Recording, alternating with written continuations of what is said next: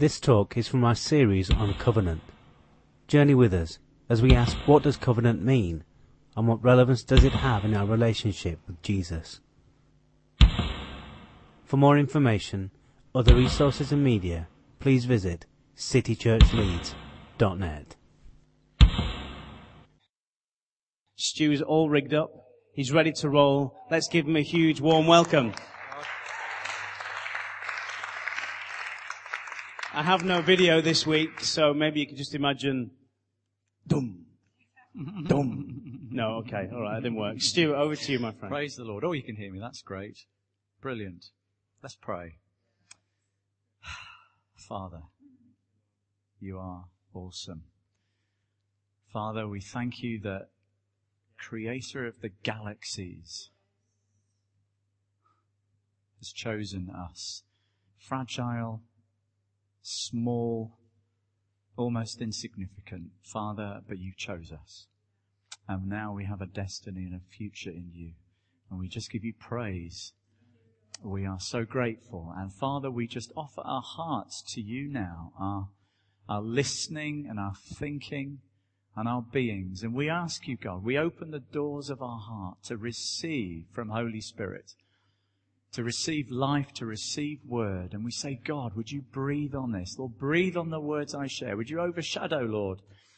Let your will be done. Let your kingdom come in the name of Jesus. Amen. Praise the Lord. Wow. My goodness, where do we start? Well, actually, it's a continuation. God has this habit of preempting what you're going to share. And he has done today. Obviously, I knew what I was going to share, and I kind of saw the theme coming through, but maybe you might pick up with that as we go. You have to forgive me that I diverted from the theme slightly, like a lot. Except, I'm still talking about covenant, but it's almost like you could say it was in 3 or 4 parts, because the start of it is what I'm going to share today. Because I felt it was important to have a look at what is covenant. I just thought, in my study, I thought I just need to look at this. And I got so excited, I thought, I've got to do this bit. This is really good. And then it kind of was it. So forgive me if you thought I was going to share a lot on friendship. What I'm going to do today is, if we click on first slide, please, is click on the next one. We're going to look at a very understated hero of the Old Testament. So stay with me. If you're feeling a bit sleepy, shake yourself, move about. I'll try and not be rushed, but I'll try that you don't fall asleep. Okay, that's slide number 3. Look at that. Isn't that amazing? Somebody actually built one of those. That's real. Somebody in Holland built an ark based on the biblical description as far as we can understand, and that looks pretty amazing. And the next slide. Okay, we're going to look at Genesis 6. So if you get your Bibles, oh, thank you so much. We will have a read. Okay, I'm going to pull out those verses of chapter 6 and put your hand up if you found chapter 6 and you know where we're starting. Thank you, John. You get the bounty bar, but I have to go and buy it. Thank you, Sarah. Anybody else found chapter 6? 3 people, right? Okay, that should be enough. It's at the beginning of the Bible. Then the Lord saw that the wickedness of man was great in the earth, and that every intent of the thoughts of his heart was only evil continually. And the Lord was sorry that he had made man on the earth, and he was grieved in his heart.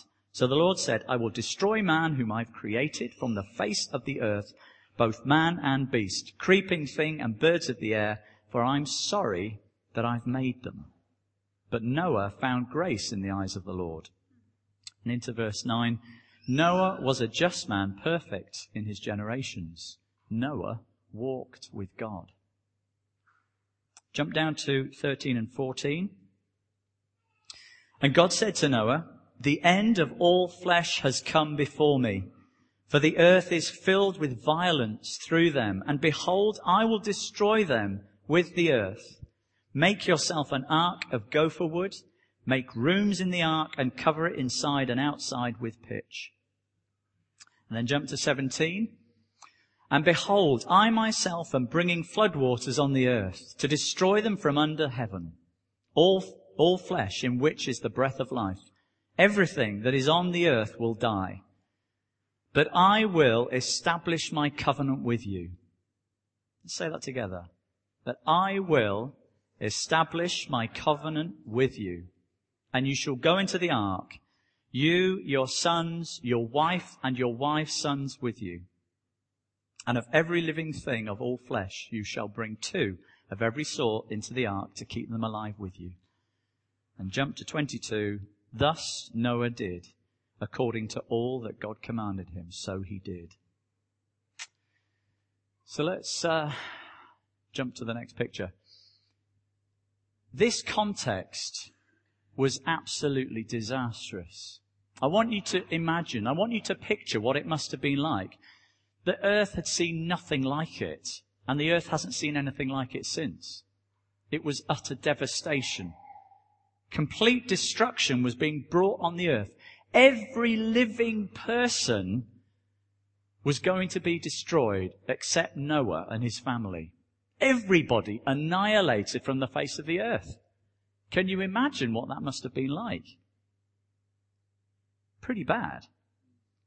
You know, we see pictures today of Syria and Mali and all those violent things, and it is awful. It is utterly awful. But we have parts of the earth where it's blessing and peace.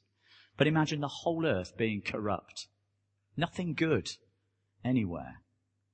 And it's so bad that God decided, that's it. I'm going to bring an end to it all. It moves me. I just think, man, God's heart was grieved at the state of what he'd created. He said, I'm going to start all over again. Let's look at the next slide. I think that's from the tsunami. I mean, this is kind of what God thought, right, wipe it out. Remove it completely. Verse 17, and behold, I'm bringing floodwaters on the earth to destroy from under heaven all flesh in which is the breath of life. Everything that is on earth will die. We're talking big time destruction. You don't want to hang around to see this event. Let's look at the next slide. You know those nutters on the telly that go out there, say this is storm force warning hurricane, and yet they're on the beach, just trying to take a camera, take a photograph, and they're being blown off their feet. These mad people, all those people that chase volcano things and tornadoes, whatever. And it's horrifying watching it. You see this volcano, all these pyroclastic clouds coming pouring before people. Quick, get in the car! They're just mad. But what was happening here in Noah's day was nothing in comparison. It's far worse. And I think we just make it a nicey little story, don't we? We just think Noah and the ark, and it's all very nice. And when I Google pictures of Noah, it was all these very nice cartoon pictures, everything's happy and jolly. But it really wasn't at the time. Now then, why am I making this point? Good question. Well, one, because Noah is a type of the church. Okay? It's a type of you and me. And the waters represent the waters of baptism. Okay? If you want to look at 1 Peter 3, verse 20 to 21. Has anybody got an NIV handy? So I just want to read it out of the NIV. Okay, let's just go over there. Thanks, Lauren. We'll just read that. Can you remember what verses I just said? Because I've left my notes behind. Oh, which verse? Can I borrow the book? Oh, my word. That's Genesis. I want 1 Peter. Anybody got it? Anybody like to read it out? 1 Peter 3, verse 20 to 21. There's a voice from over here. Oh, are you going to read it? Go on, there you go. 1 Peter 3, 20 and 21, I think I said. To those who are disobedient long ago when God waited patiently in the days of Noah while the ark was being built. In it only a few people, 8 in all, were saved through water. And this water symbolizes baptism that now saves you also. Right. I think that'll do. That's good. That gives us the picture. Tells us that it is a symbol. It is a picture for us. God's into pictures to help us grasp the truth of ultimately what we're talking about today, which is covenant. Now it's in this desperate context, okay, this image of destruction where God is prepared to wrap it all up and start again by destroying mankind from the earth. It's in this context that God says, I will establish my covenant with you. Destruction is all around. God says, I am establishing my covenant with you. He's saying, I'm not going to destroy you. If you take refuge in the ark, you will be saved. This is a picture of when we get saved. It's a picture of the utter dedication God is making to us when we put our trust in Him. I'm going to labour this. Hasn't He said, never, never will I leave you nor forsake you? Even if the world is deluged and your neighbours are wiped out and your whole street gone and your city flattened, I will preserve you. I said I'd be a shouty man today to keep you all awake. But this is what God is saying. It isn't idle words. And this is the heart that was coming through the worship for me. Forever I am faithful. And He's speaking it into situations of challenge and destruction and pain and heartache and breaking. He's saying, I will preserve you. Trust me. Hang on. He has made provision for us. Baptism saves us. Wow! That's an awesome thing. For those of us who've gone through the waters of baptism, and I recommend them if you haven't done it, this is the seal of salvation. When it's done in an expression of absolute faith and trust in Jesus. You don't just go through the motions. And here we find that God made a way for Noah. God gave him the plan of salvation. Okay, now, why am I getting all excited about this when we're talking about covenant? The reason is because being a budding Bible scholar, I know that, and I hope you know too, because I always tell you whenever I get up here to preach, the first mention, which means the first time in Scripture something is said, is the blueprint to understand the whole concept and principle about it. And here it is in the context of Noah. God says, covenant. Now, He already had a covenant with Adam, actually, and with mankind. But the word comes here. Now, there is something about it. There is something extreme in this situation, in this passage, of the contrast of utter destruction, but also deliverance. And there's more. Praise God. Did you notice that God didn't say, Noah, I'll make a covenant with you. No, He said, I will establish my covenant with you. Interesting. Big deal, you say. But let's look at the word establish. Do you know, it wasn't actually an afterthought from God. Oh, I'm destroying the world, but I forgot about Noah. Better work something out for him. I know, I'll make a covenant with him. No, it wasn't like that. God had His plan. Now, how do we know that? Because of the word covenant, establish, is actually a very poorly translated word. It doesn't do it justice. It's from the Hebrew kum. And I want you to listen and read in a moment how it translates elsewhere to give us a better grasp of what this means. And this is really important that we grasp this. Look at these words. It means to abide, to accomplish, and confirm. It's not saying, God's saying, well, I'll start a covenant, let's put something rapidly together. No, He says, I'm going to confirm what I've already promised you, Noah. I've been talking to you. You've been building this ark for decades. I don't know how long. Somebody said somewhere it was over 100 and something years it took to build. I was trying to find where it was, but I gave up. This was a long-term project. No one knew God in this, but he must have been thinking, what am I doing here? What's going on? But God says, now when destruction starts to hit, I've been warning you, Noah, something is coming on the earth. When it comes, you're going to shake. You'll see it. You'll be scared. But I'm telling you, I shall confirm my covenant to you. To continue this thing, decree it, endure, enjoin, make good, help, hold, lift up, make, ordain, perform. God says He will perform His covenant. Pitch, raise, remain, rouse up. And I like these last final ones. Set up, stir up, strengthen, succeed, make sure, and uphold. This is what God is saying to us in the worship. He's saying, forever I am faithful. Why does God say it? Why does he labour the point and go on and on about it? It's because we're so dim. It's because we're so short-term memory, so poor, that we forget and we get immersed into circumstance. We get overwhelmed with circumstances. And we forget the word, or even we don't forget it. We say, well, God, I'm really struggling to believe it. I know it's there, but God, look at this. What's going on? In crisis, God is saying, far from abandoning you, this is the very place where I'm going to prove my covenant to you. Did you catch that? I'll read it again because I like that. In crisis, God is saying, far from abandoning you, this is the very place where I'm going to prove my covenant with you.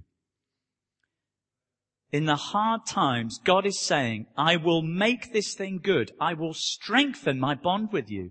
I will carry you. I will uphold you. I will raise you up. I will help you. I will accomplish what I promised you. I will make sure that what I said will hold true. Come on, somebody shout amen. So, as if we didn't need any more persuading, God decides to make absolutely sure that we get the message by his threefold mention. Everybody say threefold mention. When God says something 3 times, he means business. He's saying, sit up, wake up, pay attention. I'm trying to get the message across to you. Okay?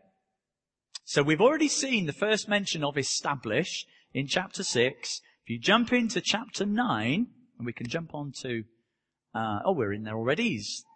Very good, thank you. Let's just read, what does it say? And I'll turn the page to. Let's catch up. Verse 9 and 11. Then God spoke to Noah and to his sons. Maybe it's not that verse, perhaps it isn't. I just have to say, incidentally, I was doing this at 3 o'clock this afternoon. Sorry. Well, you know, it's busy working life and all that. Had all morning, but I mean, it is verse 9, is it? Okay, and what does verse 11 say? Let's have a look. Then I will establish my covenant with you. It's the light, actually. I will, and it's my eyes, and it's this Bible. Thus I will establish my covenant with you. Never again shall all flesh be cut off by the waters of the flood. Never again shall there be a flood to destroy the earth. God wants to make doubly sure. Children, wake up. Come up to the front right now. 3, 2, 1. Grab the parachute, please. You see, God loves to give us a sign. Wave it up and down, folks. God wants to make doubly sure for us to understand the covenant. He gives us something visible. Let's look at verses 12, 13 and 17. Are you waving it? Can't hear you. Right. 12, 13. 12. And God said, this is the sign of the covenant which I make between me and you, and every living creature that is with you for perpetual generations. And 13. I will set my rainbow in the cloud, and it shall be for a sign of the covenant. Are you waving? Come on, wave up and down. Up and down. Let's see a bit of life up here. Well, gently, nice. Well, it's the storm. Storm clouds brewing. Okay, in verse 17. And God said to Noah, this is the sign of my covenant, which I have established between me and all flesh that is on the earth. Thank you, children. Fantastic. Young people, sorry. The sign. How long ago did we see the parachute? Can you remember? It's a long time, isn't it? But suddenly, it's popped up in the worship. It's a sign. Hello? A sign. Do you like God speaking? It's a sign. He's trying to demonstrate something here today. And to reassure us that his covenant is unfailing. But also, let's look at verse 14. Not only does God see see the sign and give us a sign. God says he will look upon the rainbow as a sign for himself and he will remember. Wonderful. And he goes on to say, he refers to it as the everlasting covenant. The everlasting covenant. Okay, girls, you can put it down now. That's fantastic. Thank you. Give them a round of applause. Thank you. Spur of the moment. They didn't know that was going to happen.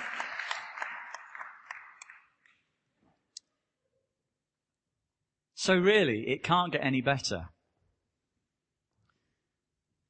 This thing can never be broken. Now, I know this is a specific covenant that God was talking about flooding the earth and never again to do it. But because this is the first mention of covenant in Scripture, it is underscoring the nature of all God's covenants with man. And there are, I suppose, just two things I want to pull out of all of this today. And the first is that God's covenant is unbreakable. Completely solid. But there's also another part. And we have a part to play. And that's the other side of the coin. God has sent Jesus. Salvation is there. Then why isn't the world saved? Because we have a part to play. We have a part to cooperate with God. And why have I jumped up and down and been a shouty man and so on today about this?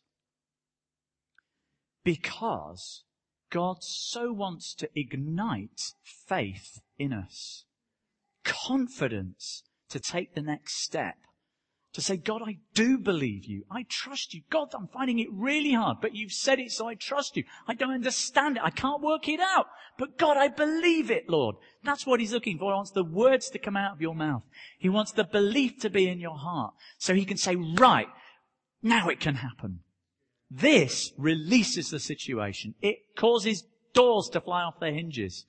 To break open situations in your wider families. Financial challenges, sickness. God is saying, my covenant is unbreakable. I cannot renounce my word. I just cannot. Now I want you to be encouraged that Noah took 100 odd years to build this ark. It's a very long time. I think none of us have been around quite that long. Think of the doubt and everything else that went on. Noah had to believe what God was saying to him. Saying, sorry? You're going to send, what was that? Rain? Rain? What's rain? They'd never had rain on the earth before. It was a totally new thing. What is God saying? There'll be a flood? What's this rain stuff? But he had to believe. And then all the ridicule of the people around him, and he had to live through this violent, just horrible society that he was surrounded by. Ring any bells? They must have thought Noah was a complete fruitcake. But Noah had to listen to God and trust that what he heard was right. What he heard God say was true. And he also had to convince his family to join him. Not to mention gathering all the animals. I mean, what a bizarre plan. Have you ever thought, God would say, so thinking, what was that, God? Sorry? You want me to go and round up the animals now? Okay. And what about Mrs. Noah? I'm not going in that thing. What? Share a room with those animals? What about the smell? And how am I supposed to cook in there? Now, God is asking us to trust him. He's asking us to believe in him, to rely on and lean on his covenant love towards us. He is saying, I can be trusted. He wants us to be like Abraham, friend of God. So that's my link with friendship. Okay? We are all friends with God. Some might feel like distant friends, but we're friends with God. And you know those friendships that you have. You may not see people for years and years and years. And you see them, and it's just like you picked up where you left off. That kind of friendship is a simple picture of the depth of friendship we have with God.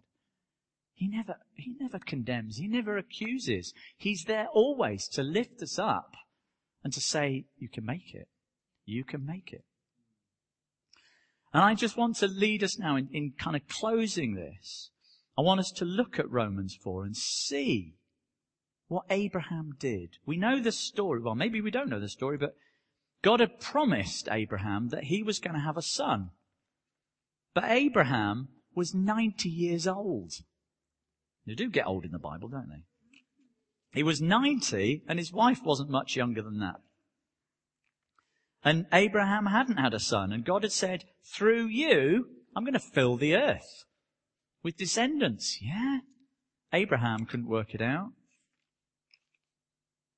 But in chapter 4, it describes Abraham's tenacity and his...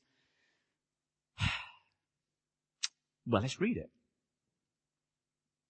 I'm starting from about verse 17. I'm kind of jumping a little bit through the next few verses. In the presence of him who he believed, that is God, who gives life to the dead and calls those things which don't exist as though they did, this Abraham, against hope, in hope, believed. Jump to verse 20. He did not waver at the promise of God through unbelief, but was strengthened in faith, giving glory to God. And this is the key thing. Being fully persuaded that what God had promised, he was able to perform. We are not as the world. We are totally different. We are set apart and supernatural people. And God is calling us to do supernatural things. To do things which just don't work out in the natural. We are a set apart people.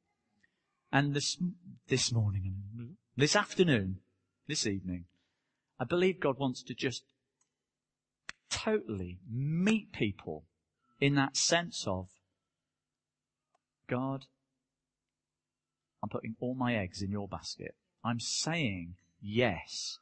For some of us, we may be really struggling, really challenged, stretched and torn. And I just feel the strong heart of God is trying to, well, I just keep repeating myself, don't I? But I hope you're getting the message. God is wanting to utterly assure us that whatever promises he has given us, he is able to perform. Whatever the journey, think of Noah. Whatever the journey, however bizarre, peculiar, odd, weird, frustrating, challenging, God is able. And he will perform. And he wants us just to bring all the bleh to him and not hide it from him. He just wants to say, yeah, it's okay. That's fine. And he just wants to hear those words, but I trust you, God. So let's stand. Let's just give God a moment or two